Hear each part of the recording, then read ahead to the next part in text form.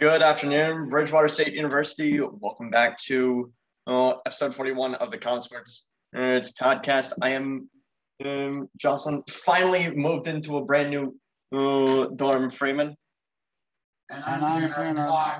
Just keep confusing me here. And we have ourselves a special guest, our friend from the UK, but is currently in Montreal. He is probably one of my favorite series of Whatever Happened To. He's the creator of that.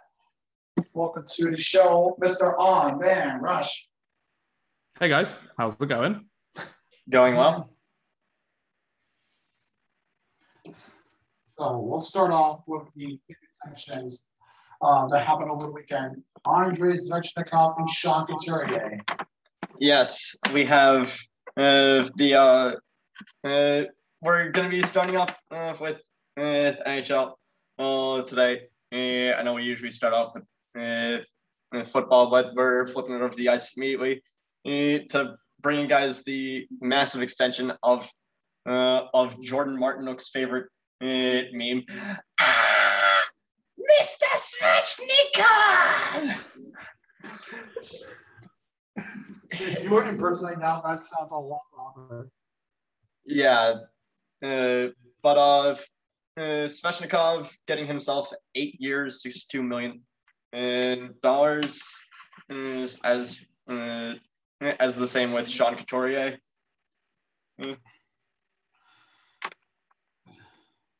I'm surprised they actually gave Svechnikov that big of a contract early on.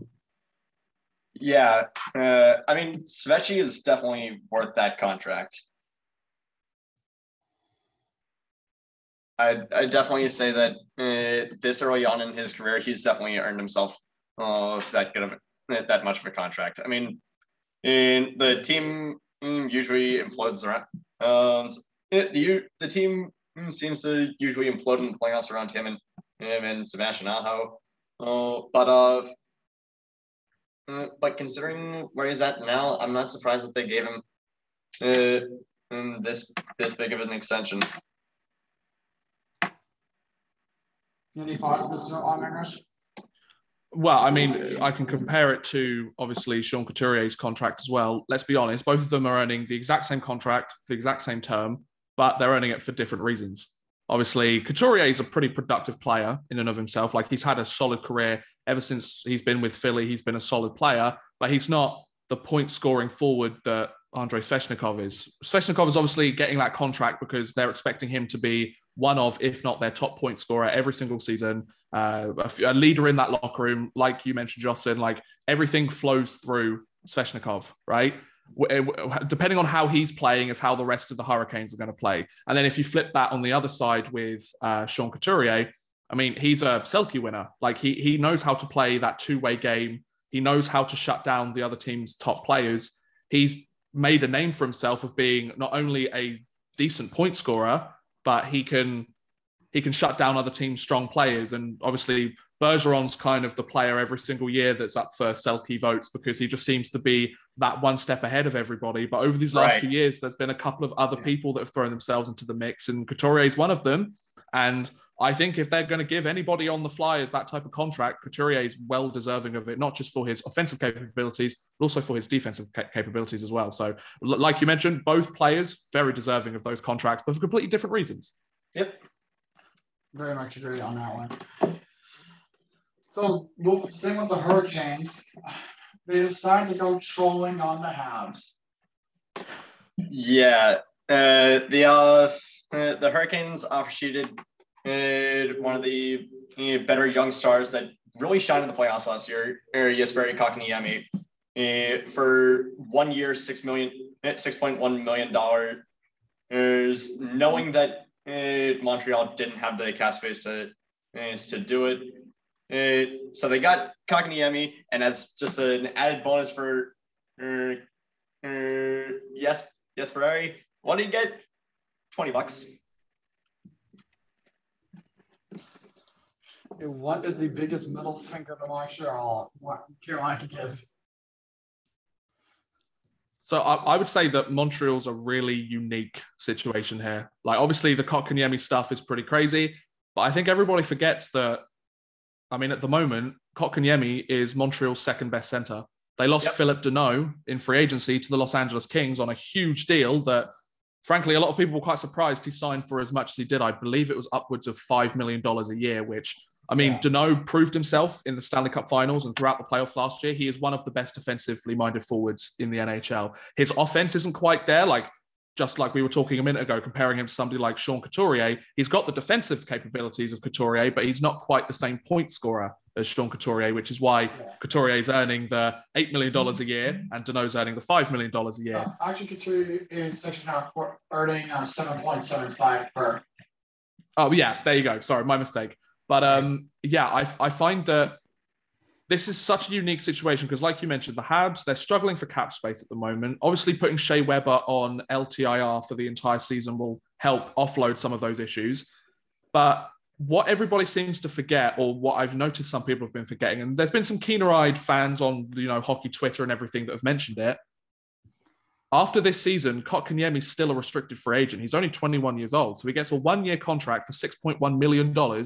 His qualifying offer next season has to be at least $6.1 million. So I'm not quite sure. Obviously, this is a great troll job by the Hurricanes, obviously because of the past with the Sebastian Aho offer sheet that Montreal signed, and the way they kind of did it across social media was very much echoing the way the Habs announced the Aho offer sheet a couple of years ago. And now the Hurricanes are trying to have their stuff in French. Exactly. That was the best troll job. Yeah, they use the exact same statement or whatever from Marc Bergevin when he mentioned about how Aho believed in the group of young guys they had in the Habs locker room, etc., etc. But I find that whilst the Hurricanes have the cap space to do this, is this more they're focused on? Do they actually want Kotkaniemi is my question. And why would they be willing to pay $6.1 million for him?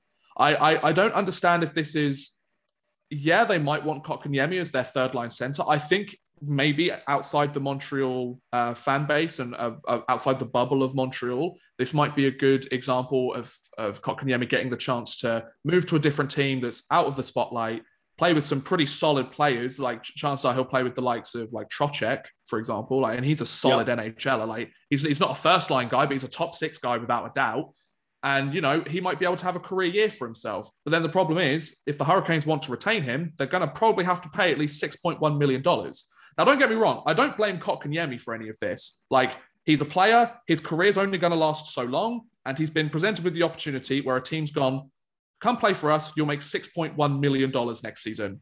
His play in the last year and the last couple of years hasn't warranted a $6.1 million contract. I think everybody's in agreement with that. He's a decent player, but he's still a work in progress. He's not at that point yet where he's ready to make $6.1 million as a legitimate scoring NHL forward. But this is the kind of contract, if they had given him $6.1 million over 4 or 5 years, I'd be more understanding of that because you're thinking of the long term.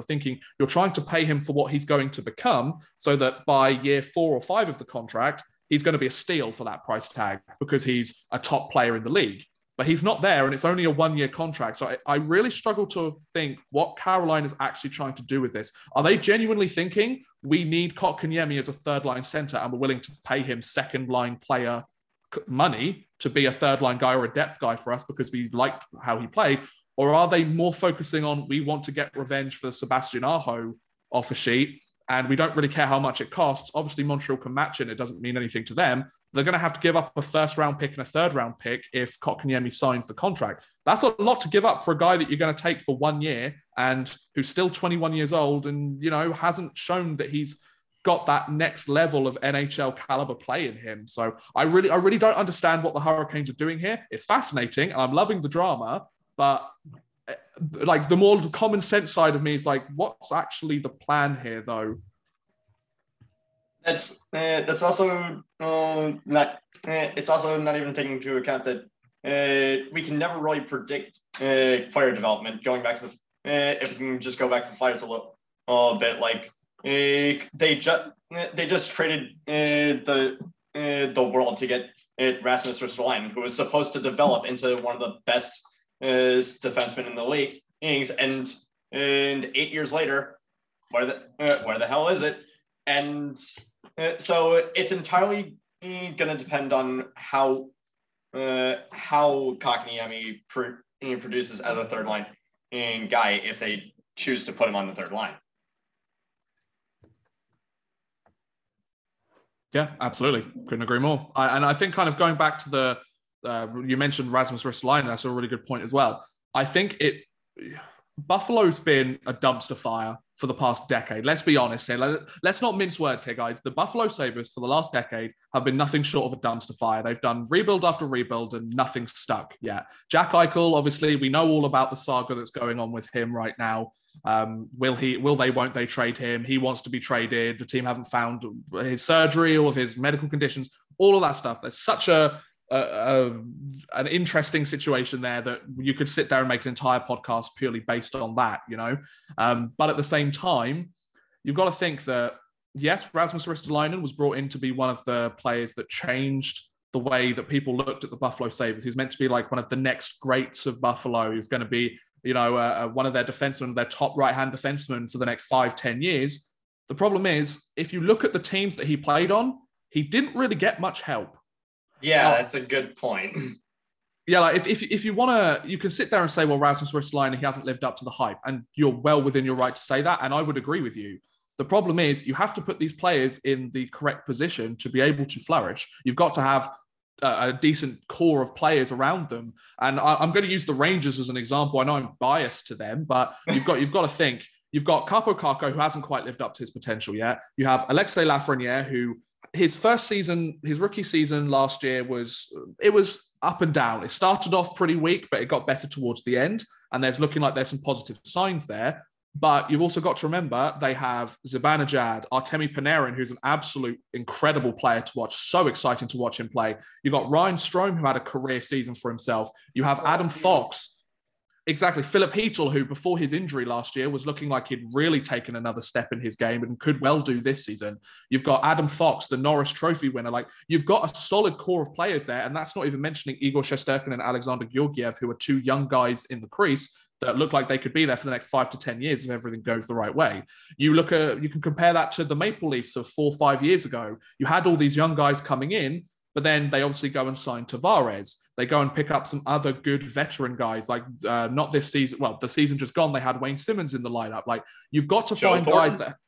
Joe Thornton, exactly. So you've got to find these guys that help cultivate a certain, I don't know, a certain presence within the locker room, a certain experience, like guys that have been deep in the playoffs, have won championships, that know what it takes to win, who have been in the NHL for a long time. You can't just expect to throw an entire roster of super young players or fringe NHLers, veterans on their way out, and be like, good luck. You'll get it done. You're all great players. I think everything that's come out with the Buffalo Sabres these last sort of 3-4 years, especially this year and because of the terrible season they had, finishing rock bottom in the NHL, was the fact that there's been a lot of dysfunction within the Buffalo Sabres organization as a whole, from the top down. So how can you expect a player that isn't a once-in-a-generation kind of guy like a Jack Eichel, how can you expect them to flourish in a situation like that? If you look at all of the pieces from their most recent rebuild, not the one they're doing right now, you notice that all of those pieces are gone now, except for Jack Eichel. But the only reason they can't trade him is because of his injury and his $10 million cap hit. He is a solid player, and he's well deserving, when he's healthy, of a $10 million cap hit. And it just goes to show you how incredible of a career he could go on to have if he's within a better environment. So whilst Ristolainen, you can obviously sit there and go, well, I mean, like, he didn't live up to the potential. He didn't. He earned a lot of money for what he was doing, and there were points where he was one of, if not the worst defenseman, like purely defensive side of the game in the NHL. You could make that argument. But think of the other players that he's played with throughout his time in Buffalo. I bet you can't name one of them, because they're either players that are fringe guys, they're players that were signed to over-expensive contracts, and there was no expectation for them to be like a solid guy for that team for the next 4 or 5 years, or they're guys that are no longer in the NHL because they weren't quite good enough, but Buffalo had to take what they could get, you know? The only player, the only like defenseman that's really coming to mind is Rasmus Dahlin, and he just came in like a few years ago. But yeah, Buffalo's got that team. They're just going through rebuild after rebuild. I mean, they could have had Leon Draisaitl, and I mean, in Sam Reinhart, he's fantastic. But you look at Sam Reinhart and you look at Leon Draisaitl and you say, which one would I rather have? And it's just like it's becoming one of the great what ifs of recent NHL history. Absolutely, and you could also make the argument in one sense that Leon Draisaitl, he gets a lot of. I feel like he gets a lot of unfair criticism because it's like, oh well, he plays with McDavid. Of course, he's going to rack up that many points. But I think you've also got to consider that at the same time, a lot of the time he has played in the last few years when he won his Hart Trophy as the league MVP. Like, if McDavid was playing like McDavid plays, then Draisaitl wouldn't win that. Or you could make the argument that McDavid is pretty much every single season a shoe-in to win the Hart Trophy because he's just so incredible and he's such an incredible player. And yes, Draisaitl has spent some time playing with McDavid, but he's also spent a lot of time forwarding his own line. He's typically the second line center for the Oilers. And a big reason as to why I think he won the Hart Trophy and had so much success is because he was anchoring his own line during that Hart Memorial season. And he could show, look, I don't need McDavid. It's a solid 1-2 punch. It's like this generation, you could say, I guess, this generation's version of Crosby and Malkin. You need that 1-2 punch down the middle, and they just so happen to have two generational talents. They just need to figure the rest of the roster out, and they're going to be rolling in it, Right. Yeah.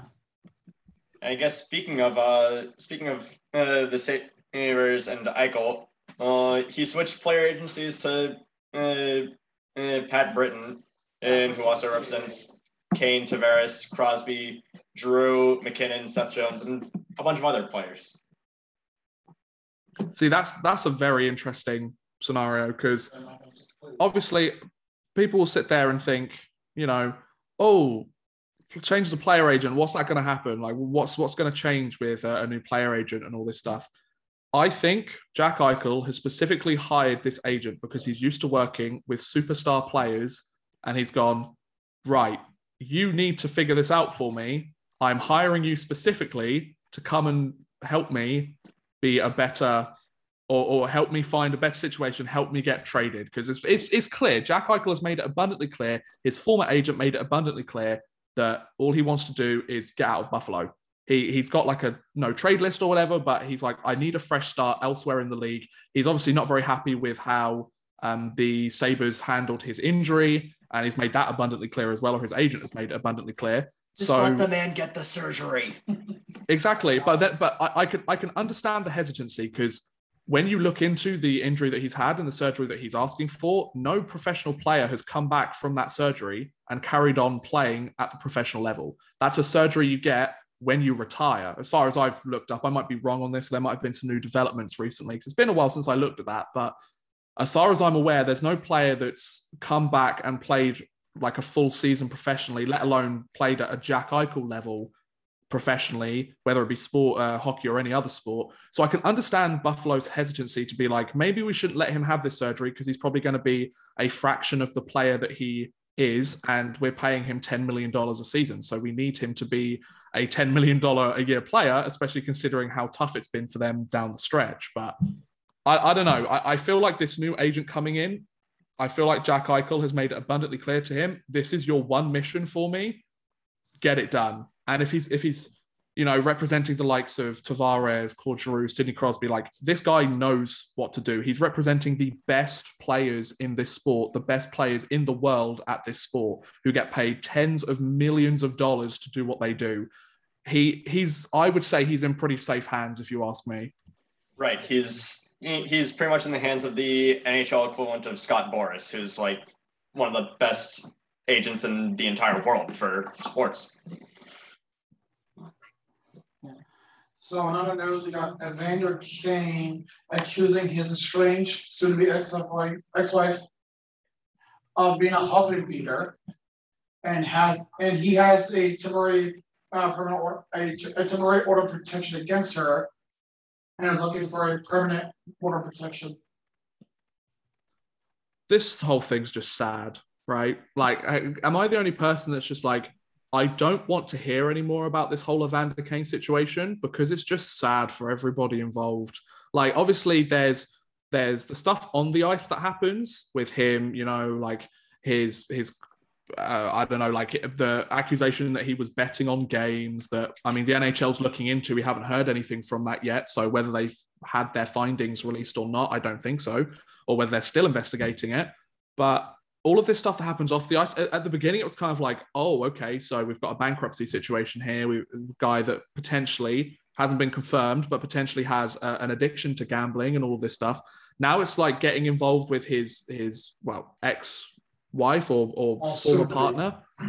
It's just, it's so sad. Like, I feel sorry for the kids involved. Like, that's all I can say on that, you know? Like, it sucks. Like, anybody looking at this, that whether you're a hockey fan or not, you read this story and it's like, that just sucks for everybody involved. I don't care, like, whose fault it is. I don't care who's in the right, who's in the wrong. Everybody in that situation, it's so bad, you know? It's just a massive he said, she said shit fest. Exactly. Yeah. So moving on, Jordy Ben has got a new home, and that is the Minnesota Wild on a one-year deal worth $900K. And what should give the Wild a I don't know, what do you call it, depth man or whatever how it's classified as. Sorry. No, go ahead. I haven't really heard much about Jordy Ben, but considering that he wasn't even signed for $1 million, based on past experience looking at contracts like these, I'd say that like maybe he'd be like depth for the bottom pairing and maybe a seventh defenseman.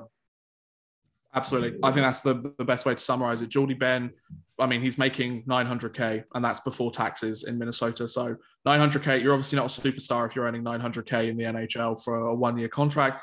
I think it's quite clear that he's a guy that he was much further down everybody's free agency list. Now, don't get me wrong, Jordy Ben's an incredible hockey player. He's playing in the NHL for a reason. I think everybody forgets that, you know, these players are the top 200-300 players in the entire world. Like, there's a reason these guys are playing here. And whether you're on like a 10-year, $100 million contract or a one-year league minimum contract, you're still one of the best players in the world if you make it onto an NHL roster. But anyway, like Jordy Ben, depth at defense is something that the Minnesota Wild have needed. I think they're clearly a team that with Kirill Kaprizov or Kaprizov, however you pronounce it. Actually, I got news on that one. Oh yeah. So the player and the team are closing in on the contract, but nothing's confirmed. They're still going to work out the final stuff. But it has been rumored that the contract will be in the 5-year range, worth $9 million per year. See, that's what Kaprizov has wanted. See, as far as I've been aware from like insiders and reports and like stuff mentioned on The Athletic, the Wild have been wanting to offer Kaprizov a 7-8 year contract because obviously they want to lock him up for as long as possible. He's the reigning Rookie of the Year. Yeah. But the problem is Kaprizov and Kaprizov's camp haven't wanted that because they know that he's a great hockey player. He's a star in the KHL. He comes over, plays 1 year in the NHL. He's a star here as well. I mean, let's be perfectly honest. Kaprizov made the Minnesota Wild a fun team to watch. And that's been something that hasn't happened very much over the last 5-10 years either. Like, they've been a decent team, but they haven't necessarily been a fun team. Everybody's kind of forgotten about the Minnesota Wild. You have to sit there and go, oh yeah, the Minnesota Wild are in the NHL and they're an okay team. They've never been an incredible team. They've been an okay team, a playoff contender, but nothing past the first or second round. You get Kaprizov in and everyone's like, okay, this kid's exciting. I want to watch how this kid plays. And then obviously there's been the rumors about him maybe going back to the KHL on this mega contract that CSKA Moscow have for him. Yeah. I'm not sure. And then that came out with, saying he wasn't going to play for them this season and all that. Now this is happening. I've got to be completely honest. I was expecting him to sign a contract with the Wild. It's just sometimes it takes a little bit longer. Sometimes the negotiations go on a little bit longer for certain players. It's very clear that the Wild want Kaprizov for a very long time. And obviously they've just jettisoned Parise and Suter's contracts. So they've got a bit of extra space for this season, but they're kind of starting the new era of the Minnesota Wild. and they want Kaprizov front and center. But the problem is Kaprizov and Kaprizov's agent, his camp, have said, we want a 4 or 5 year contract because then he gets to walk into unrestricted free agency, get his mega contract if he still plays the way that he's playing. And maybe that's with the Wild, maybe that's with somebody else. Like it's kind of similar to like the Tavares situation where he moves to Toronto, goes to play for his, hometown team and makes a big chunk of change while doing so. But I've never been in doubt. Can't get past the first round. Exactly. Which, I mean, he couldn't do that with the Islanders when he was with them, and now the Islanders are doing better. So maybe that says something about Tavares. I don't know. I'm just speculating. As a Bruins fan, Kirill Kaprizov still makes me sad. Yeah, it's So basically, the inside joke here is the Bruins. Let me explain it. Fifth rounder for a 2016 fifth rounder, and that 2015 fifth rounder the Bruins traded was Kirill Kaprizov. It also doesn't help that this was in the 2015 draft where we had already spent 3 first-round picks on who, what, and why. Yes. Those were some interesting picks there from the Boston Bruins. I mean, obviously, hindsight's 2020. And I mean, one of them was DeBrusk. DeBrusk has worked out pretty well. The other two... DeBrusk's been decent. Zaboral, I mean, it took him a while to do much, but I mean, last season he wasn't terrible. And then Senyshyn, why didn't we draft Matt Barzal or Thomas Chabot? Once again, hindsight is 2020. So the NHL has their top 50 list, and they started off with the first 10 from 50 to 41. And I'll go over each one, and then you say if it's fair, overrated, or underrated. Okay. So at number 50, we have goaltender Carey Price. Ooh, at 50. At number 50.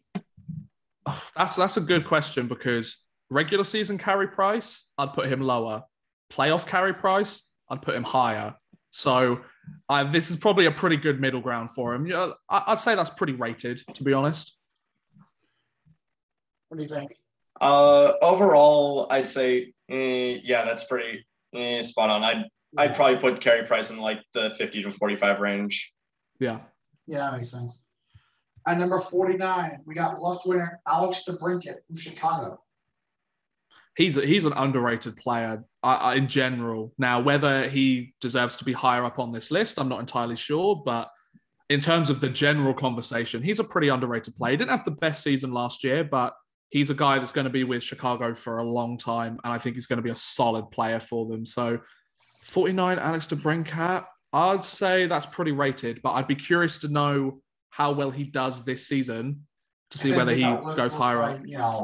I mean, he's definitely. If he's one of the best players on Chicago, he definitely have to be underrated because I mean, what has Chicago done recently? Just read off. I'll take this real quick. All right, so Tanner's got to take something real quick. So I will continue. Number 48 is Calgary right winger Matthew Tkachuk. Oh, I think he should be higher. 48 for him? Yeah, I'm definitely asking, like, what are they think Tkachuk at 48? I guess the only kind of argument you could make is that Calgary haven't really done very much as a team. But then again, you can't really put that on one single player. I think Tkachuk, right. I think Tkachuk, I'd probably put him in like the 40 range. But then again, the problem with these rankings is there's always other players that are just as deserving in those spots as well. So it's really difficult to rank them. Right. Now, number 47 is left winger Max Pacioretty from Vegas. Interesting. I'd probably put him lower, actually. I think that this is a decent spot for him. High 40s to 50 is definitely where I'd put him. Okay. I mean, Pacioretty is still a decent forward option, but he's not. But he's definitely not who he was like 6 or 7 years ago. Yeah, I agree. Yeah. At number 46, we have defenseman Chris Letang. Ooh, because Chris Letang, he's had a couple of down seasons, but then this most recent season he jumped up again, if I remember. Like he had a bit of a resurgence this year. I thought my mic was muted and I still said that and you somehow heard me. I don't know, Letang. Yeah, I think that's a fine ranking for him. Yeah. The acoustics of this room, man, I'm telling you. I know. Number 45, we have center Nicholas Backstrom.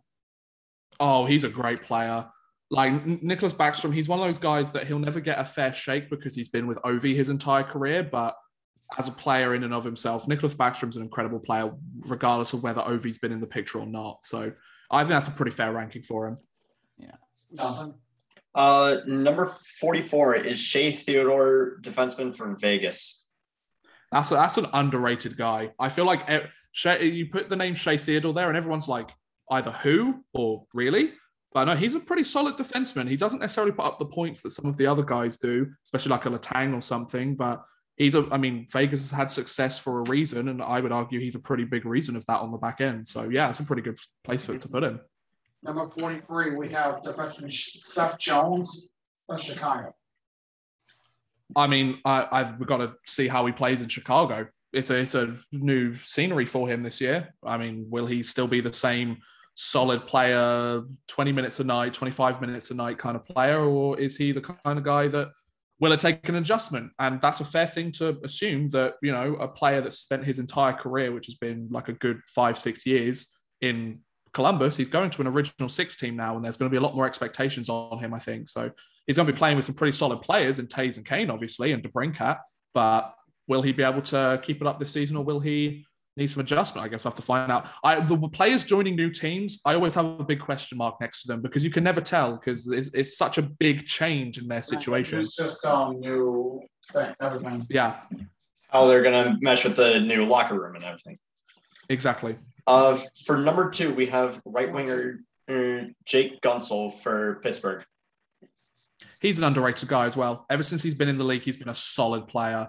Like, I'd definitely put him in the top 50. I don't know where I'd exactly put a lot of these guys because, like I was saying to Jocelyn a minute ago, you know, like you might say, oh, this person's underrated and deserves to go higher. But then when you actually get to that spot, you go, actually, no, the person that's in that spot is well deserving of that spot as well. So right. Jake Gensel is a guy that, you know, he's played with Crosby, obviously. He's played without Crosby, and he's almost a point per game player throughout his career, which, you know, as a guy that didn't come in as a first overall draft pick, a generational player, that's a difficult thing to do. But he's just gelled with the Penguins lineup so perfectly ever since he came in. He's got a couple of cups to show for it.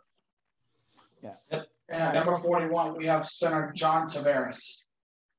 He's still a solid player, regardless of him not making it out of the first round or playing with Matthews or Marner and all this stuff. Like he's a couple of seasons removed from a 40-goal season. Like if he was a bad hockey player, he wouldn't be doing that. And he's had injury problems here and there. Like obviously the injury that he had during the playoffs was pretty nasty. So I guess we'll have to see how he plays when he comes back from that. Yeah. Jocelyn, you want to do the break now and come back to it because of the time? I mean, we could probably just get through this last bit pretty quickly. So defenseman Connor Murphy signing an extension with Chicago on a 4-year deal worth $17.6 million total. Another guy that he doesn't necessarily put up the most points as a defenseman, but his attributes, both defensively and in the two-way game, make him a very valuable commodity, you know, so pretty well deserving. Right. Yeah. We also have the Leafs and Sabres are apparently rumored to be the participants in the 2022 Heritage Classic, which is going to take place at Tim Hortons Field in Hamilton in Ontario, with the Sabres being the home team. Which makes no sense. Let's just hope the Sabres can actually put a competent team together for the game. That'd be nice. Honestly, one of the most interesting question marks I think the Sabres have right now is Casey Middlestat. What the hell are they going to do with him? Good question. I mean, I mean, the coaching change, like there were a couple of players that did really well with the coaching change. Middlestat being one of them, Rasmus Dahlin being one of them as well. So hopefully the coaching change and, a full season under then it's Granato, isn't it? That's in charge of the Sabres now? I think so. I think so. Regardless, I think they're going to be, hopefully some of those guys will finally reach their potential. Yep. And then finally, the Canadians women's hockey team takes home the gold and a 3-2 win over USA. And this is the one time I can look at my friend across the room, dead in the face, and I can say, Canada kicked your ass. Because God knows you won't be saying that in the first round.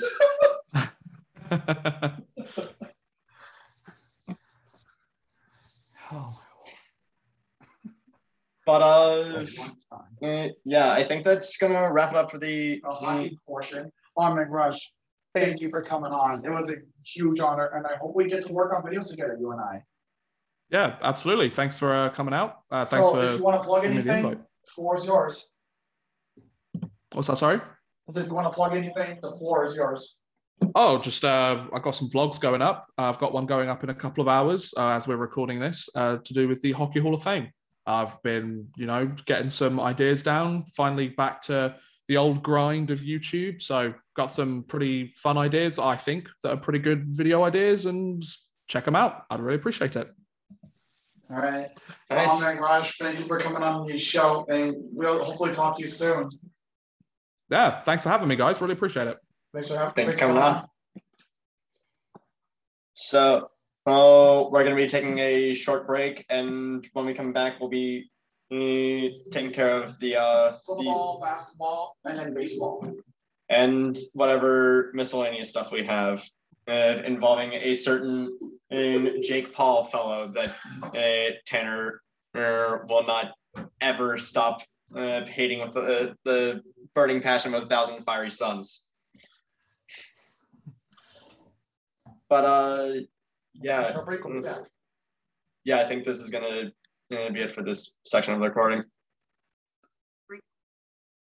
Well, it turns out we've been in the same room all along. We apologize for the excessive echoing that many of you probably heard, but yeah. So now it's time to jump into the gridiron, and we have plenty of news, but I think we should talk about the Pats one first. Yeah, one of the biggest pieces of news that was circulating in pretty much across campus. And that news is the release of the Virgin. The only way he can score off the field is if he scores on the field. I'm not even kidding. That's his name.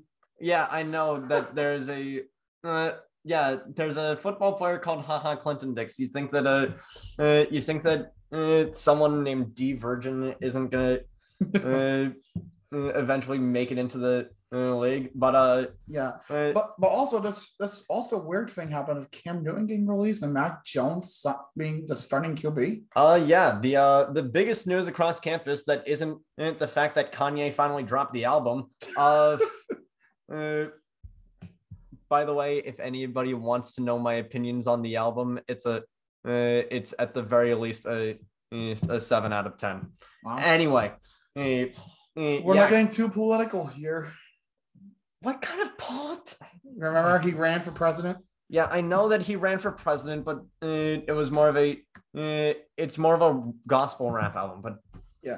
But anyway, yes, Patriots released Cam Newton. And Mac Jones is going to be starting at QB. And they also released Brian Hoyer, but I think they're going to be. They did? Yeah, they did. They released Hoyer, but I think they're going to get him back after they do the maneuvering with the rosters. I was about to say releasing someone like Hoyer would probably mean that they're probably going to be signing him to the practice squad. I mean, because here's the thing about Belichick, he loves bringing in members of his old guard. Yeah. And Hoyer, for as mediocre of a quarterback as he is, he knows the playbook. Yeah. He's been here on 3 separate occasions, and so he's had time to learn the playbook and master it. But if I'm not mistaken, this is also like I forget when the last time this actually happened, but this is going to be the first. The AFC East is now going to be the. I saw it was on 1973. Yes, the AFC East is going to be the first entire division of the NFL to have since 1973 to have every single starting quarterback under the age of 25. Yeah, and the last time it happened actually since 1973. That was the AFC Central. That's when not like divisions were so kind of fucky. Well, I mean because there weren't 32 teams because there was less. Yep. But in other news, so we got some news about the Saints, and that pertains to Hurricane Ida, which made landfall on Sunday afternoon as a Category 4 with winds up to 150 miles per hour. New Orleans is pretty much without power, and if you can believe this one, Joss, the entire community of Grand Isle, Louisiana, has been deemed uninhabitable. I can very much believe that. I mean, the same sort of thing happened in 15 years ago with Katrina.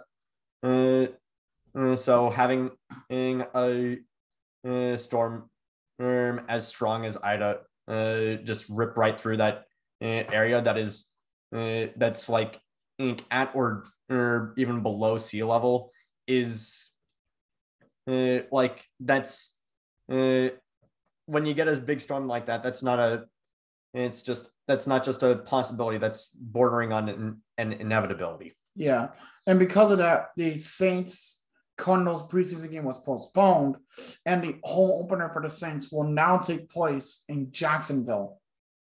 Even the Jaguars can't call their own place home.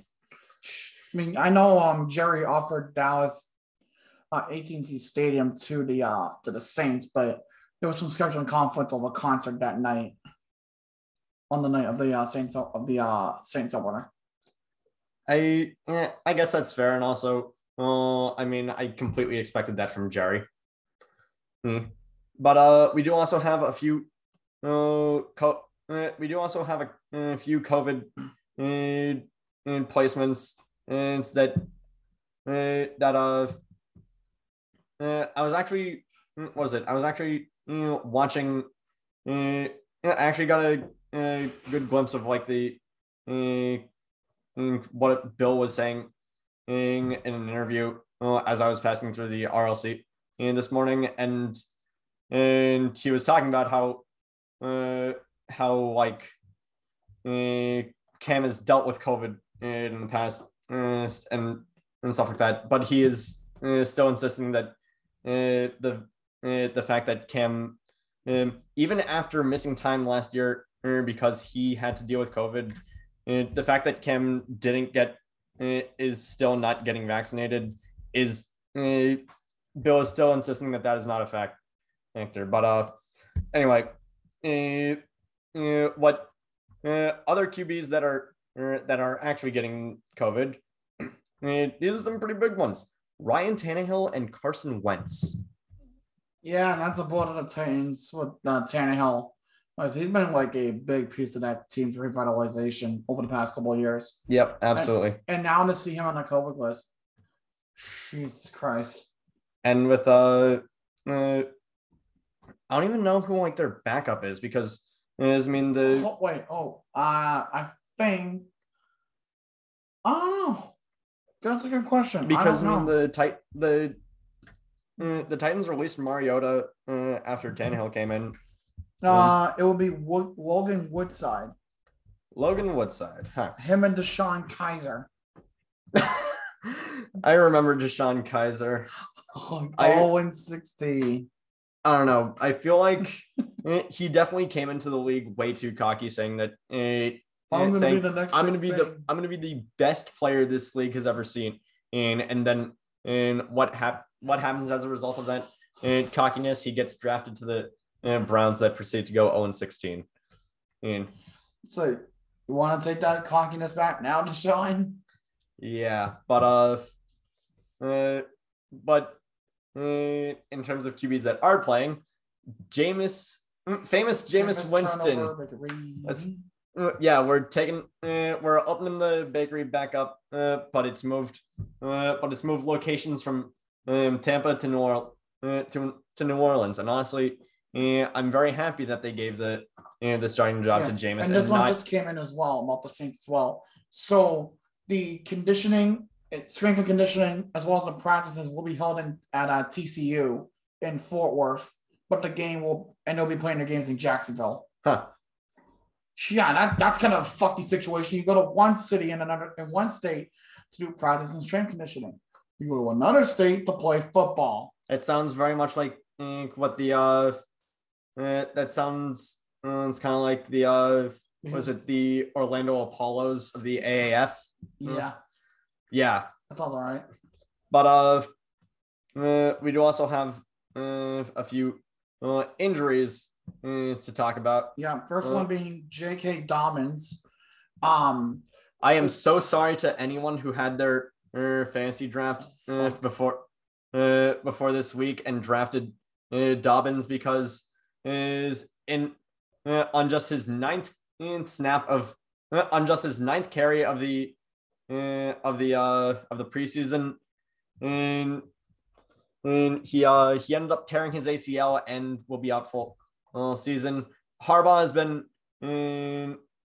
trying to justify it a lot, and I can justify it pretty easily. What are you just gonna make your starters come just go into the regular season cold off the couch without giving them any sort of game reps beforehand? And sure, it doesn't yes, this doesn't matter. These preseason games don't particularly matter all too much in the long run, other than just to give everyone a good look of what your depth looks like. But in using, you have to at least play your starters for a few times just to give them some sort of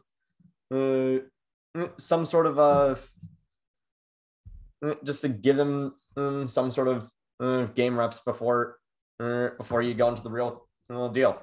Yeah. And but in terms of off-field injuries, the Vikings tight end and Irv Smith Jr., who is the heir apparent to Kyle Rudolph there. Did Rudolph go elsewhere? Yeah, Rudolph went to the Giants, right? Yeah, Rudolph went to the Giants. But Irv Smith Jr. is undergoing surgery to repair his meniscus, and the rehab time being about 4 to 5 months means that he will likely be out for the whole season. Let me Google this real quick because I know that the Vikings just traded for a tight end yesterday. It was right here.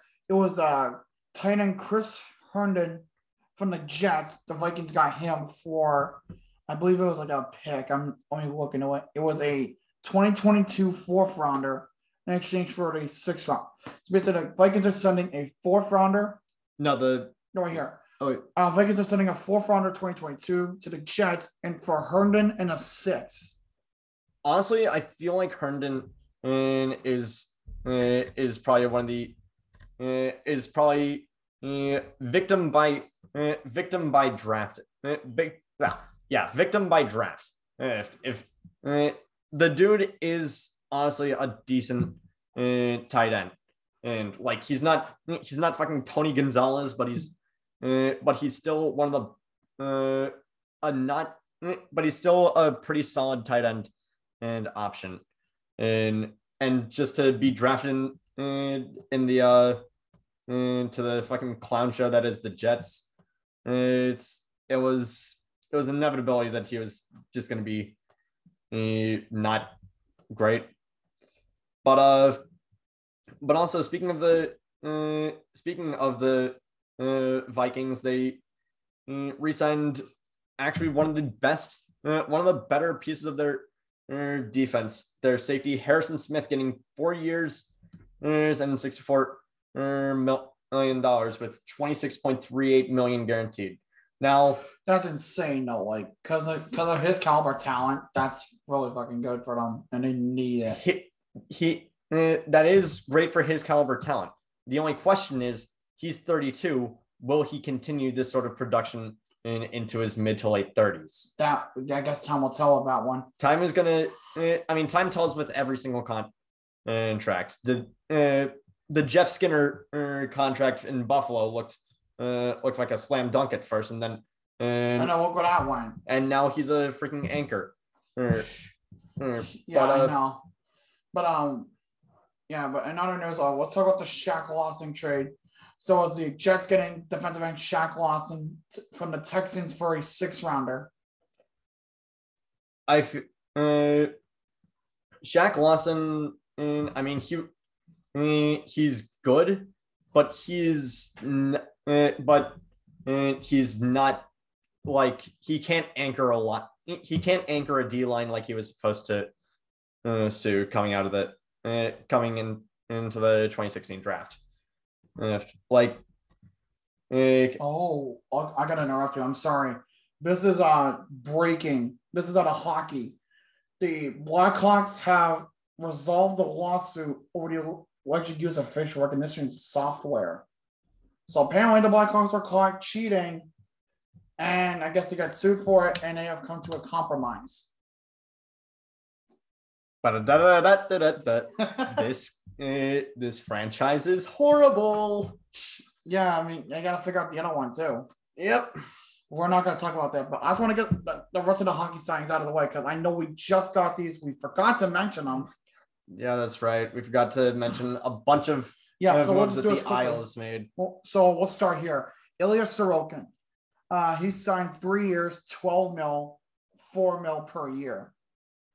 And I think it's a pretty good contract for him. Like you heard on Man Rush. For Sorokin, yeah, definitely.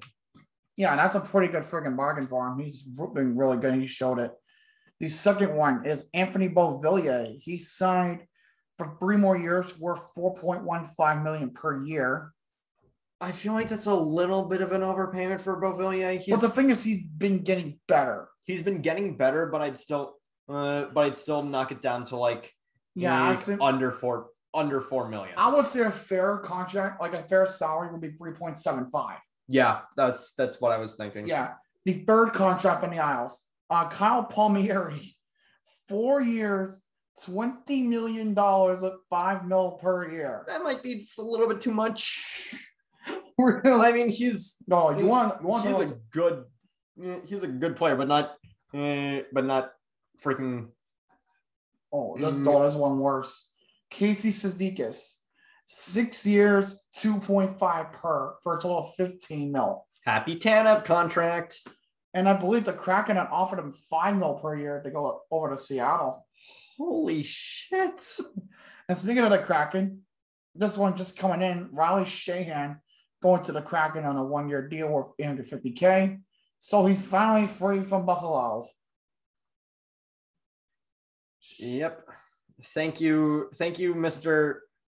Puck Report, for your continued unintentional for your continued support of this freaking broadcast. Anyway, all right, so let's go back to football finally. Yes, Dolphins all release is the veteran linebacker Benardrick McKinney, and for the life of me, I've been wondering. Is there an R? How many R's are there in this name? Turns out there are only 2, and neither of them are on the Dolphins anymore. Yes. But McKinney, I feel is sort of like Shaq Lawson. He's a good player, but he's not gonna anchor a line. Oh no. So let's talk about the NFL Top 100. The top 10 has been revealed, and we will decide whether it's underrated or overrated or just perfect. So for the number 10 on the list, Josh Allen of the Buffalo Bills. I'd say that's perfectly rated. Yeah. I feel Josh Allen definitely deserves to be in the top 10. And I don't know if I'd put him any higher than like 7. I mean, I freaking love Josh Allen. Yeah. And I think I think that he has the potential to possibly be one of the best in the league. Yeah. And as good as, if not better than Mahomes. Oh, that's a little bit of a shot. That's a bit of a shot. At number 9, we got offensive linebacker T.J. Watt of the Pittsburgh Steelers. Offensive, that the O stands for outside. Outside. I'm stupid. I barely got sleep last night. Look at last week because I was going to Philly. This week I was going to college. For TJ Watt to be put at 9, I feel like that's. I feel like a little steep. No, I feel like that's it's okay. That's an okay placement for him. I do feel like another player down the line is definitely a bit overrated on this list. Yeah. Number 8 is Cards wide receiver DeAndre Hopkins. I think it's all right. Could be a little more down the card, maybe like around 11 or 12, but that's not overly bad for what it is. I would probably I'd put D-Hop at somewhere between 12 and 8, and somewhere in between that. Yeah. At number 7, we have the Super Bowl champion, 7-time Super Bowl champion, Tom Brady. Honestly, I think this might be a little bit of a steep placement for him. Well, in terms of like how high it is or how low it is. How high it is. I feel like with Brady, I mean, he was good last year, but I would still put him in like the anywhere from like 15 to 11. Wow. Brady, I mean, Brady's fantastic, but I mean, considering everything last year, between how lost he looked against the Saints defense until the playoffs, to that freaking gaff where he thought it was his third down that's going to follow him for the rest for the remaining 275 trillion years in his career. Yeah. Number 6, we have wide receiver Davante Adams of the Packers. I feel like Davante could have been put down to like 10 to 8. I don't know. I feel.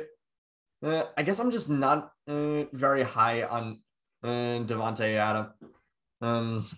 But number 5 is tight end Travis Kelce from the Chiefs.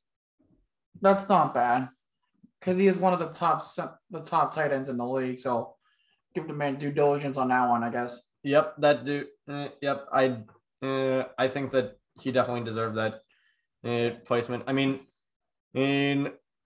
I forget where Darren Waller ended up on this list, but I think he was like lower on the card somewhere. I don't know exactly. I know that he was definitely on the list, but but where exactly I don't remember at all. Yeah, but I feel like Waller definitely at least gave Kelce a bit of a run for his money on for best tight end in the league last year. Yeah. At number 4, we have Derrick Henry. Should be placed higher. Yeah, absolutely. He's been, I think, like top 2. Yeah, absolutely. Absolutely. Number 3, we have Aaron Rodgers. That one you could take it or leave it, because with Rodgers, in that case, like undoubtedly he's probably one of the best QBs in Green Bay history, if not the best. But after this season, then again, he did help the Packers to 13-3 into the NFC Championship game, where he's only ever been able to win one NFC Championship for the past 5 years. The past 10 years. No, because he won 2 at Super Bowl 46. He has only ever been able to win one NFC Championship game. He's 1-4 in the at that stage. Yeah. But number 2 defensive end Aaron Donald. This is where the debate between TJ Watt and Aaron Donald comes in for me, because Aaron Donald, by far is a bigger dude. He's absolutely like the best interior lineman in this league. Probably has seen since, like, I think Alan Page or something like that. But I don't know. I just feel like with how everything was going, with how TJ Watt led the league in every single defensive metric other than, I think, was tackles for loss, and that ended up going to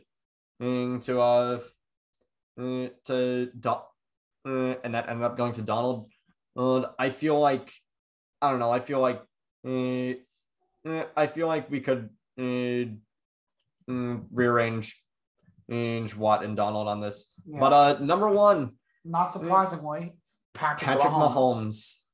I'm not surprised by that. I'm not surprised by that, and I'm not really going to fight it. No, I wouldn't. So that would do for the NFL top 10. This one I think is a little sad to read. 49ers linebacker coach Johnny Holland will step away from the organization due to cancer recurrence. Please, for the love of God, be like Ron Rivera and James Conner and kick the shit out of cancer. Please, for the love of fucking God. Please. And back to the same thing with Ida. Their owner, Gail Benson, is donating $1 million to the Gulf Coast Renewal Fund to help those affected by the storm. I mean, you kind of got it. I mean, shit happened in their own backyard. No, not literally in their backyard. They're inside the house. Yeah. I wonder if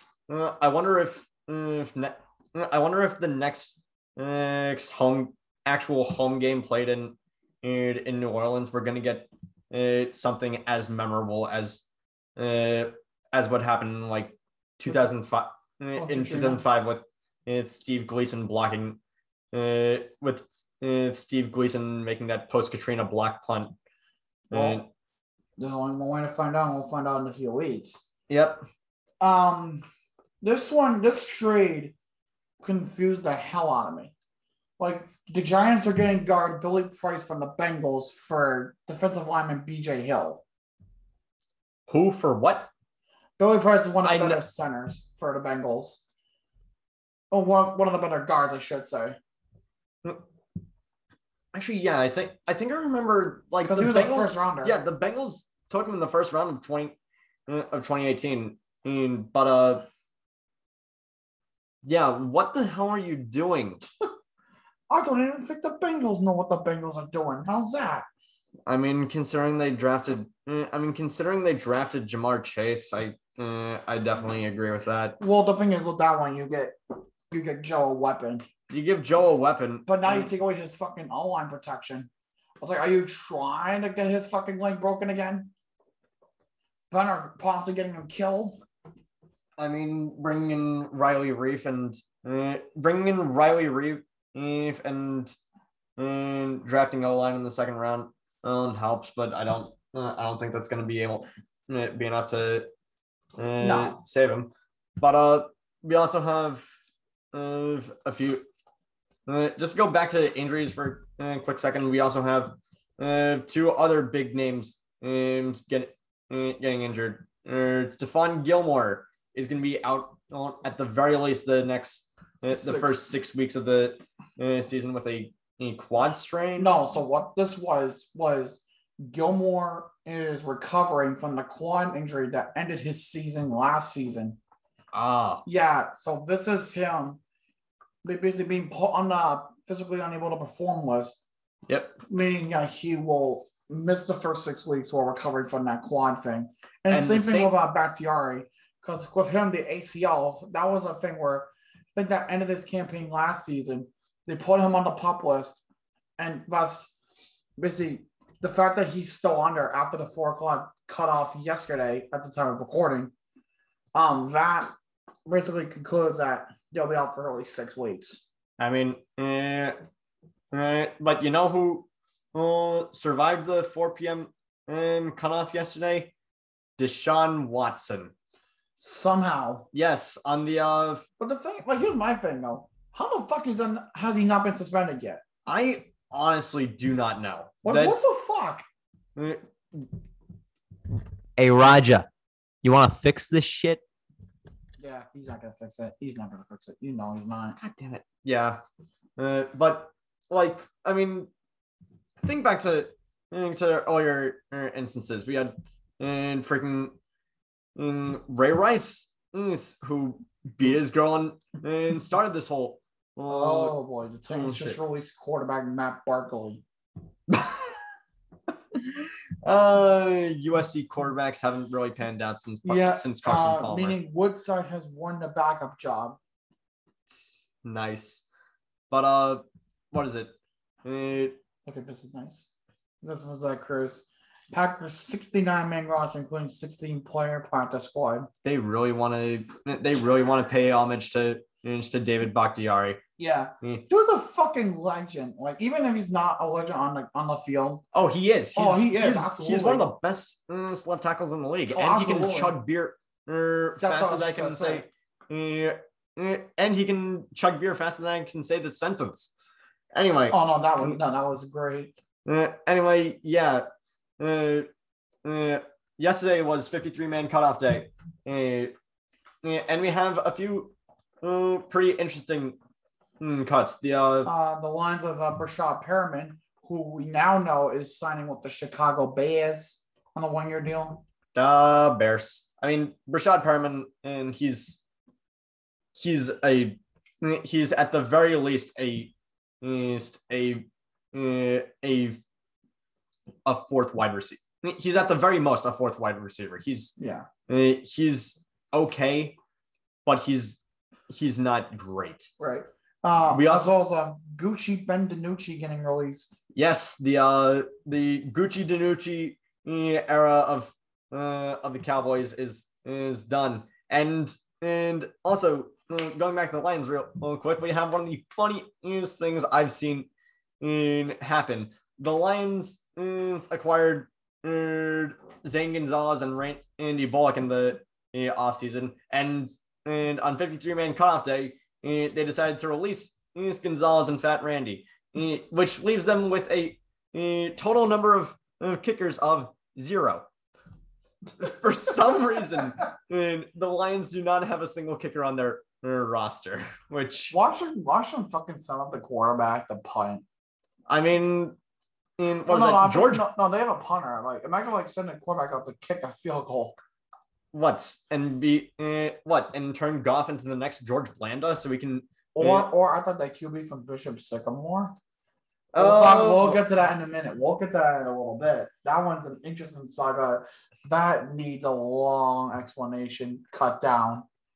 Yep. I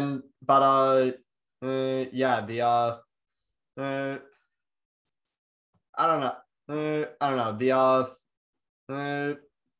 The Jaguars in their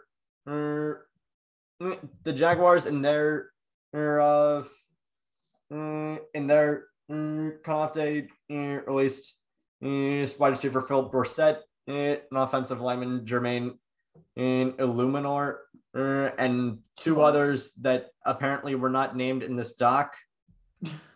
I don't know if they weren't. They just weren't named. No, they weren't named. Like, they were just nobody. What names that we didn't know. But one of the another really shocking development was yesterday. The Cardinals placed Malcolm Butler on the reserve/retired list. Yeah, inconvenient that he goes to the team in which the stadium was where the Super Bowl miracle happened, and now he may be retiring with the team that is in the stadium where that happened. Yep. Yeah, because I mean, if that ain't a clusterfuck sentence in itself. I don't know. I don't think that as much as I love Malcolm Butler, I have a feeling that the fact that he didn't that throughout his entire career he only made one Pro Bowl and in one All-Pro team as second team, and Mitchell was done after that. he was good for a few seasons. I mean, he was definitely one of our better cornerbacks, and it's still a giant mystery as to why Bill sat him for Super Bowl 52. Yeah. But yeah, the Cowboys were possibly teasing signing Cam Newton because they said that the Cowboys will be doing their due diligence on Newton. But I don't know. That could mean anything. maybe, Take it with a grain of salt for what it is right now. I mean, they better do better due diligence than freaking ESPN did this past week with their coverage of one of the best high school football teams in the Do you really want to do this nation's now? Bishop Sycamore. You really want to do this now because We have to do that it. one's gonna take the longest part of this script. I'm serious because this one is a fucking saga. All right, fine. Let's do the other. Yeah. So let's talk about this one. I already said the Saints one. The Bears have released cornerback Desmond Trufant. And interesting enough, he left Chicago on the 13th of August to be with his father, who passed unfortunately 2 days later. Rest in peace. That Yeah. But the thing is, he was with the Bears for a while, wasn't he? yeah, he was with the Bears for quite a while. Yeah, I don't know why the hell you cut him when he's like grieving the loss of his father. But, I don't know. yeah. The Texans possibly cutting wide receiver Anthony Miller. I don't know if they officially cut him. I saw a thing on it if you want to look that up quickly. Because I thought I heard something on that, but I'm not, 100%. And while Johnson's doing that, the Giants are a little bit of controversy. Great. This one being head coach Urban Meyer being investigated by the NFLPA So after stating that he took vaccination status into consideration during the final cuts. This is undoubtedly the worst fucking thing and the funniest thing I think that could have ever happened. Allow me to take you back to the beginning, my fellow viewers. So Bishop Sycamore, based out of Ohio. Oh yeah. Okay. Yeah, I was just about to get started. You know what? I'm gonna read the fucking thread from Tree because I think he words it the best. Thank you, Tree. Oh my god! I'm telling you, this is a long fucking thing. So I'll read one tweet you read and then I will change back and forth. So this is the first thing of that long trend. The Bishop Sycamore High School story is hilarious. And by the way, high school is in quotation marks. Get fucking destroyed by IMG. ESPN and their agencies did no research on Bishop Sycamore whatsoever. The school went 0-6 last year, scored 42 and gave up 227. They had played a game 2 days before their ESPN game, which was also a loss. But wait, it gets better. ESPN couldn't verify who any of their players were in their scouting databases, and most of the players were JUCO dropouts that were 19 or over. At least one of the players on the team was using a fake ID and lied about his recruiting. And also, what's hilarious is that their address is just a residential house. More, because there's always more. But wait, there's more. Their head coach had an active warrant for his arrest. Bishop Sycamore High School does not exist.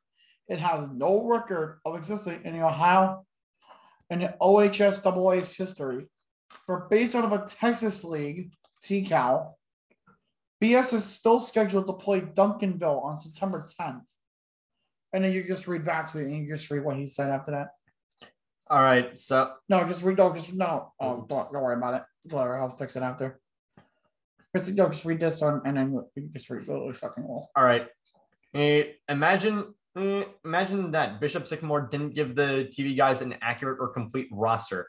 The roster they were given when they played Archbishop Holman. Hoban and looked like It's literally like a list of fucking nobodies. Like, holy fuck. I mean, it's high school. They're all nobodies. And then just literally fucking lol. Yep. And then I'll read the next one. Oh, sorry. Sorry, the Baja Blast got to me. This was a game where they got fucking smacked early in the year, 58-0 against Archbishop Hoban. I want you to note the differences between them. Preparation, discipline, talent, size, uniform quality, everything. Bishop Sycamore just looks like a pickup team. They also had a GoFundMe to help fund their football program earlier in the year because, of course, an elite school needs a GoFundMe. They set the goal at $220,000 and they made $140,000. This is Bishop Sycamore's website. It's a fucking blogspot page. They must have spent more money on the web domain than they did the website itself, which I'll link here at bishopsycamore.org. The funny thing about this is... well, we're going to skip over some of these. We're going to... Look at the reason we're skipping over some of these. I will make a video on my YouTube channel with the whole thing. We're not fucking reading all of it. This is to shorten everything. Bishop Sycamore lied to ESPN about everything. Their players have lied about something. Oh yeah. Also, the Bishop Sycamore website doesn't exist any. No, because I got wiped. Yeah. Thankfully, Tree managed to archive it. So yeah. Once again, thanks, Tree. Oh my lord, you know that is gonna get fucked to hell and back. Yep. And Roy Johnson, the coach of this program, was fired. And that's the guy. Why. And that's the guy with the warrant for his arrest. I wonder why. Okay, I will make a video of this on my channel soon with the full thread. I will read the whole thread. I don't care how long it takes. So if you want to see me suffer with reading that, tune in. Possibly this weekend or next week. I don't know when I'll make it. I'll probably find the time. But anyway, we're gonna wrap it up and go to basketball because we have some stuff to talk about there. I mean, not a too lot, much, but so we'll talk about Rajon Rondo. I miss Rajon Rondo. The guy was bought out by Memphis and has decided to go to the Lakers on a 1-year deal worth $2.6. Because when you, I miss when he was on the Celtics. I I know. Back in like that 2008 run, he was. He wasn't like this a great player, but he was consistent and he was just fun to watch. But yeah, and then now we have a 3-way deal. Yeah, these are they're not as rare anymore because they've been having them more frequently. Yep. So I mean, they're only really rare in like the NHL and NFL. Yeah. So the Cavaliers, Bulls, and Trailblazers all concocted a trade. This is how it went. The Cavaliers got forward Lauri Markkanen, who then signed with the Cavaliers to a 4-year deal worth $67 million. That's a lot of money. Yep. The Chicago Bulls, they got forward Derek Jones, a lottery-protected first-round pick from Portland, and a future second-round pick from Cleveland. Well, I am not sure when that one is. And the Trailblazers got forward Larry Nance Jr. I don't know. It's honestly, It's like those are how they call that trade. Honestly, there's a bunch of names that I don't know. Markkanen's been on a rise, well, like a gradual rise. I feel like Larry Nance. I was gonna say I feel like I've heard Markkanen before. Yeah, Markkanen. Yeah. Joyce Randle signing with the New York Knicks on an extension, but I don't have the details on that unless you do. Oh wait, that's from 2018. Head ass. Just look up extension. Yeah, there you go. Extension. So that would be 4 years, $117 million. Excuse me, what? Also, that was back in August. Well, that was back in August 5th. No, but they just made it official. So They were just making it official now. We never reported on it at that point, but I feel like we might have. I don't know. Because like we didn't. Oh wait, no. That apparently all these headlines came out like the day after we did the episode with Trade. Yeah. So the NBA announces their vaccine mandates for all referees because of course. Good. These two are gonna shock the shit out of you. We'll start with the first one. The 76ers star Ben Simmons has told members of the 76ers office that he no longer wants to be on the team and will not report to training camp. I thought this was supposed to shock me. What, Ben Simmons? Yes, the dude can't make a jump shot to save his life. He posted the worst free throw percentage in playoff history. The dude is a brick magnet and he sucks. Yeah. But this one, because this one's a little close to home. The Cavaliers signing tall boy Taco Fall to a 1-year non-guaranteed deal. I miss Taco now. I mean, that dude is tall. I know. The fucking guy is like freakishly tall. It's amazing. But we're gonna flip it over to the Diamond. We're gonna flip it over to the Diamond with our players of the week. Just to get started. Yeah, and I have 2 this week. Oh. So I'll start with number 1. And this one was Bryce Harper for making me lose my fucking voice because of a 2-run home run. We're going to get into that later. Yep. And the second one is a little closer to my heart. Jose Berrios of 11 strikeouts in a win over Detroit.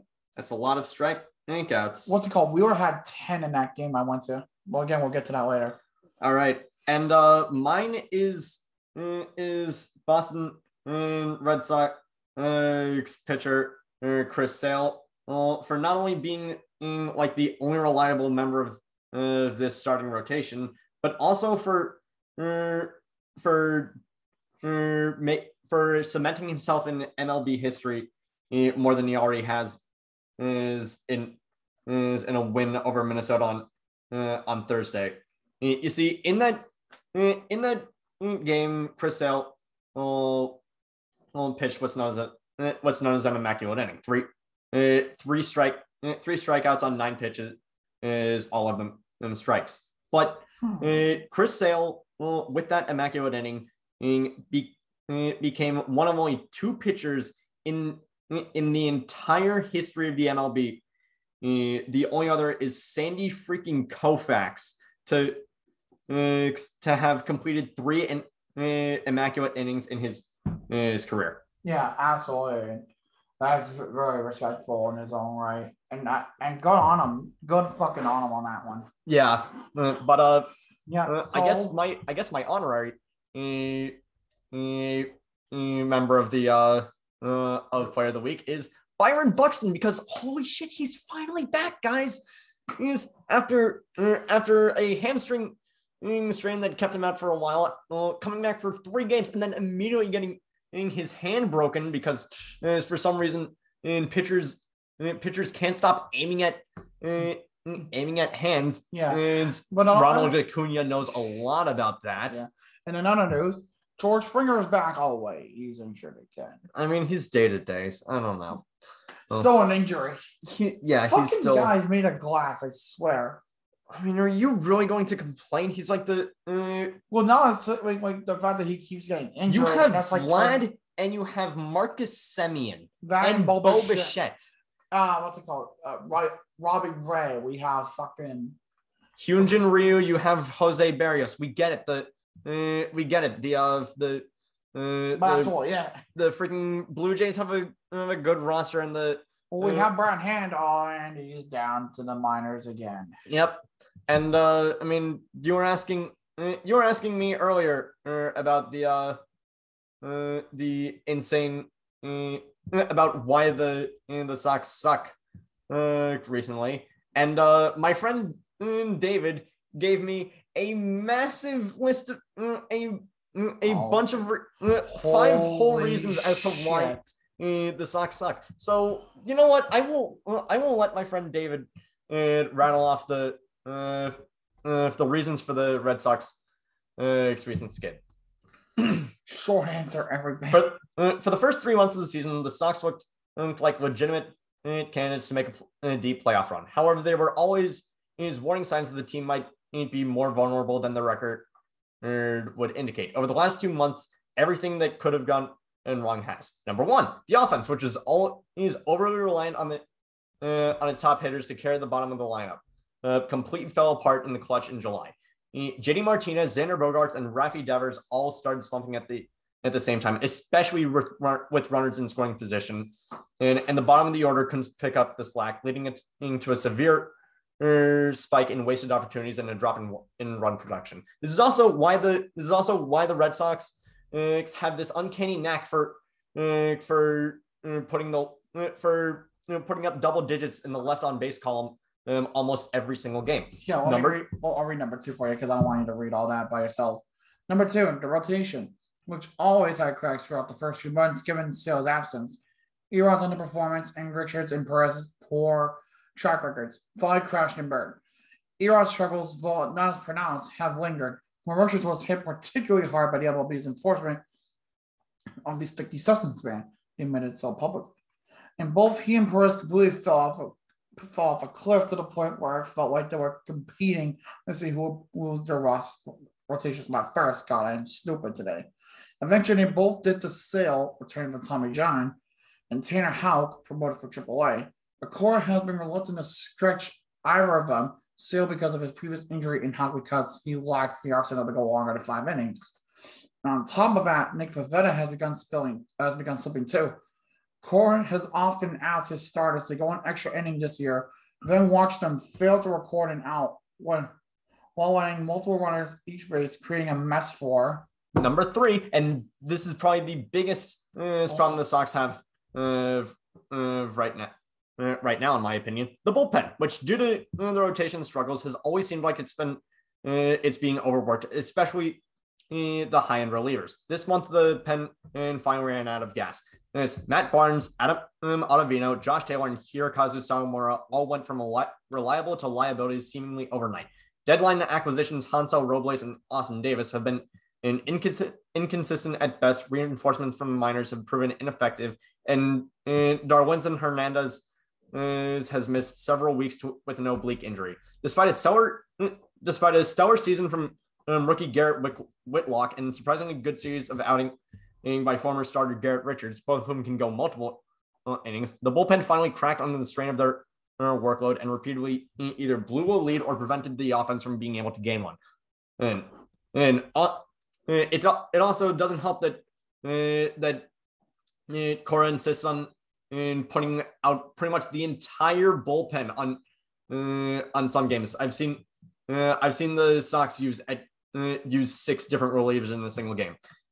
Of course, that can't be helped by number 4, the mistakes made on the field, which has only gotten sloppier between off-mark throws, unforced mistakes, and errors that repeatedly give their opponents new life, including letting Cleveland score the go-ahead run on an interference call last Sunday, to say nothing of their base running instincts, which seems to grow worse with every passing week, killing rallies with poorly timed outs on base paths.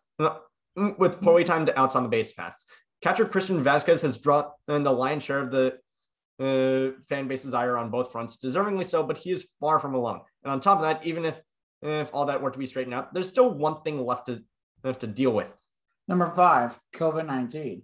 The Red Sox have suffered a full-blown outbreak in recent days, which has seen leadoff hitter Enrique Hernandez, also shortstop Xander Bogaerts, utility man Christian Arroyo, and 4 different members of the already exhausted bullpen, Barnes, Taylor, Sawamura, and Perez, or Sawamura, either test positive or get stuck in close contact protocol along with 3 coaches. Since July 29th, the Sox are 12-19 and have gone a combined 2-14 against their big 3 AL East rivals. The Rays, 1-7, Yanks, 0-3, and the Blue Jays, 1-4. All of whom got hot right when the Sox started slumping after making bigger moves than us at the trade deadline. They went from being 2.5 games ahead of Tampa Bay and 8.5 games in New York to being 10 games behind Tampa for the AL East lead and 2 games behind the Yanks for the top wildcard spot. barely maintaining a 1-game lead on Oakland. It's a textbook case of Murphy's Law. What can go wrong will.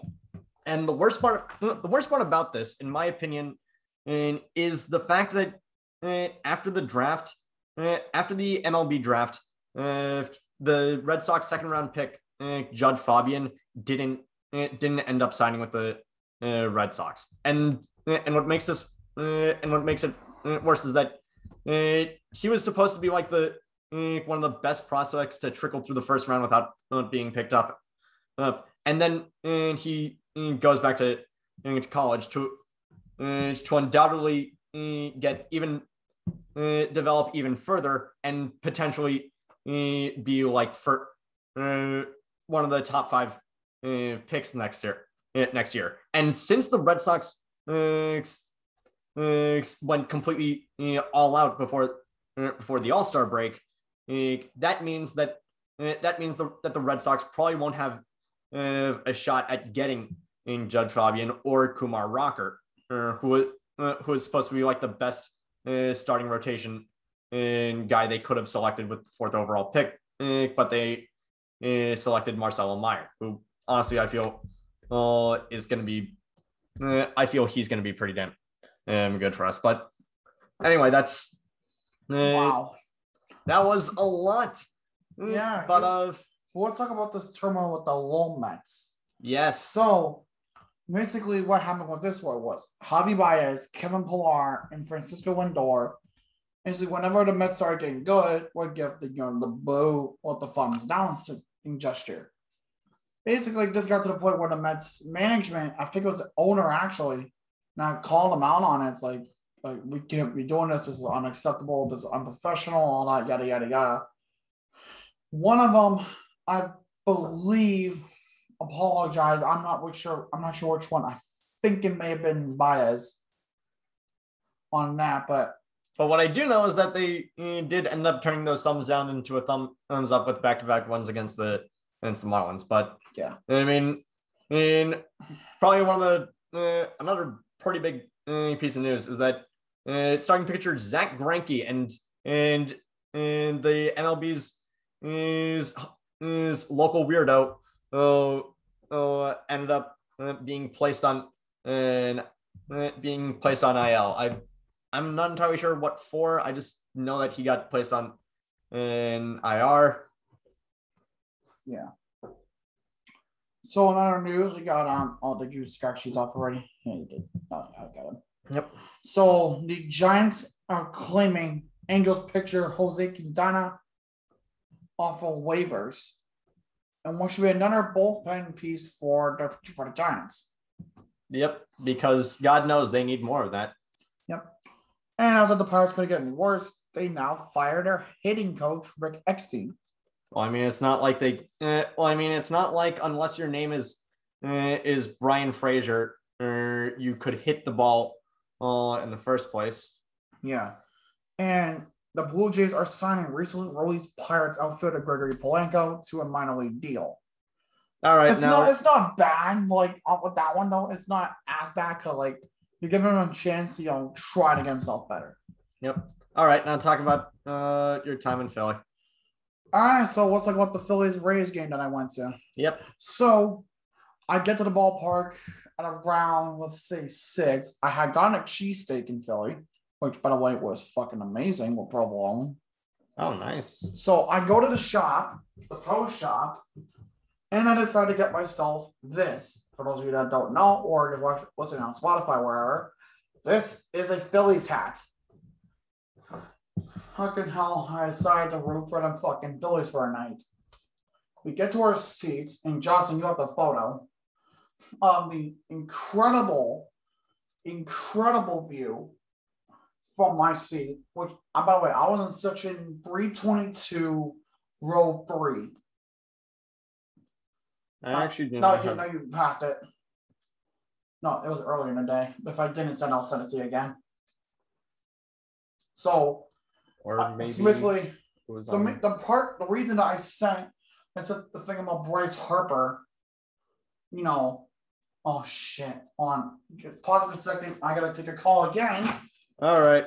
Give me one second. Pause it, Johnson. All right, I found If you the. want to get started on the miscellaneous, go for it. All right, so while Tanner is not in the room, and we don't need to listen to his constant need to shit his pants over Jake Paul. And let's talk about the Jake Paul versus Tyron Woodley fight. And they went 8 rounds, which honestly, considering past fights, I'm a little bit surprised that it went to 8 rounds between the two of them, especially since both of them were actually freaking trying this time. I mean, we know that Mayweather wasn't fighting, but it ended up going to Paul.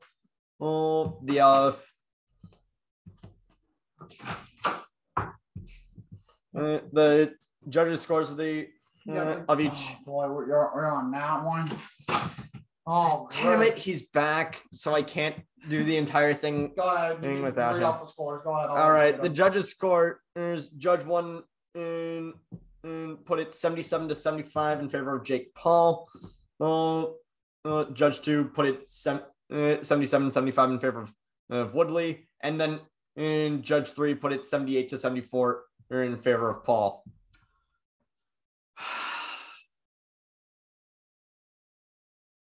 This is stupid. This is fucking stupid.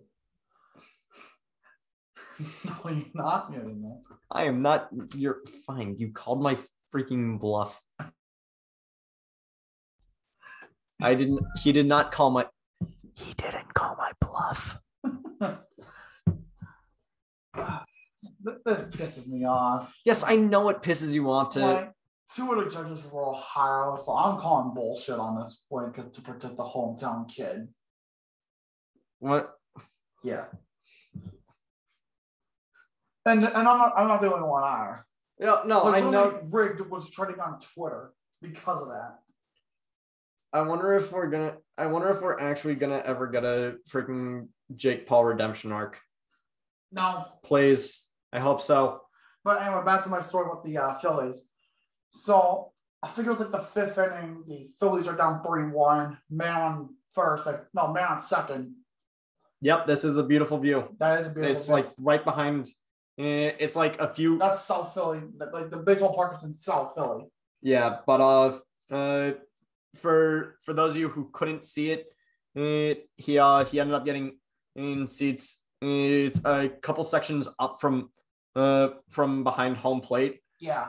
And got a good view of the whole field. Got a good view of the Philly skyline. Of the Philly skyline. Got a beautiful view of the freaking Jumbotron. Yeah. Fucking what's it called? Like, have you ever seen the Liberty Bell at Citizens Bank Park light up or the home when a home run happens? I have not. Basically, it's like a bunch of Christmas lights. Because it's almost different assortment of colors. It looks hella nice. The lights, like flash like dim and then it come back bright. And that's like when the Bryce Hart hit that 2-run home run, I lost my voice. Like I lost my voice the next day. I'm only just getting it back. It still seems a little bit weird as to why Philly is so gung ho about being known for a really shitty bell. Yeah, but as well, it was Pride Night there. They had a all gay men's choir sing the national anthem, which I thought was really cool. Nice. And it was Dollar Dog Night. I wound up buying 6 $1 hot dogs. I feel so stupid that I thought you meant you brought home 6 dogs. No, I want to get 6. That would have been really interesting and definitely a story to tell a podcast, but But no, it was a great game. Even though the Phillies lost 7-4 that night, it was a hell of a game. The fan base was really into it.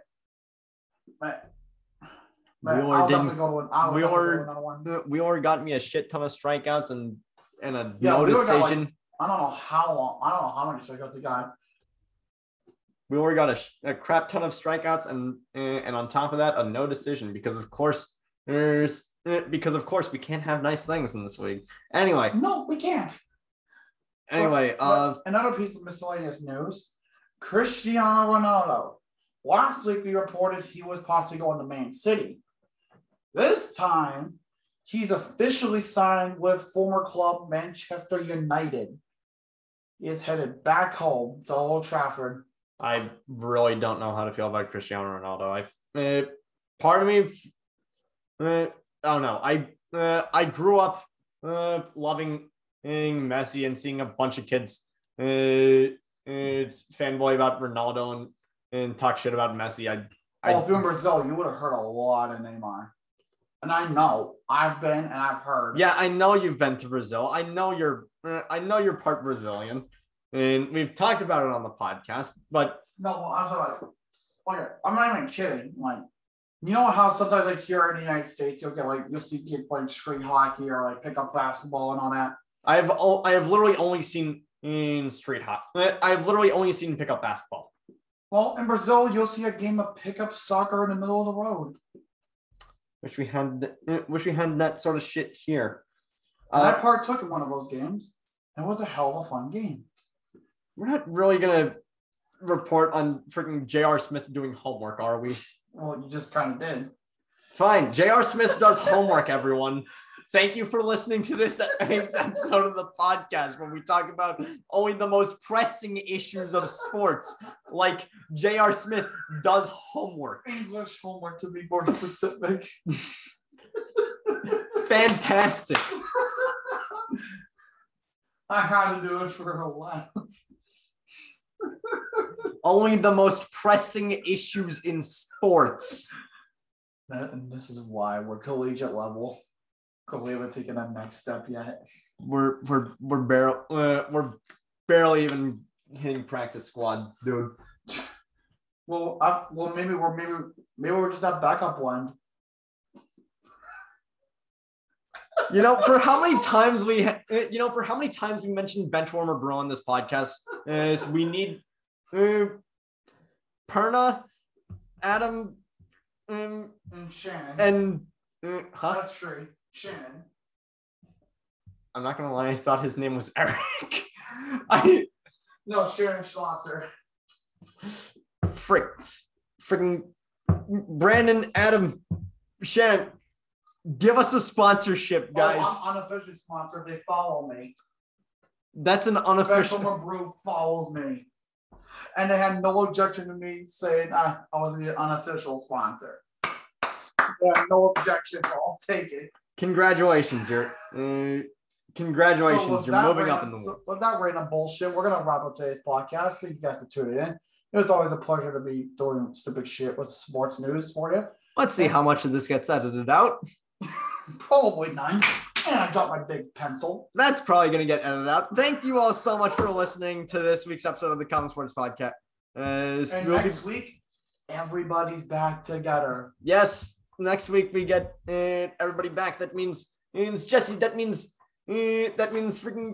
Zach. That means sports. That means football predictions. Yay! Finally. Yes. We will see you all next week. Take care. Thank you, guys.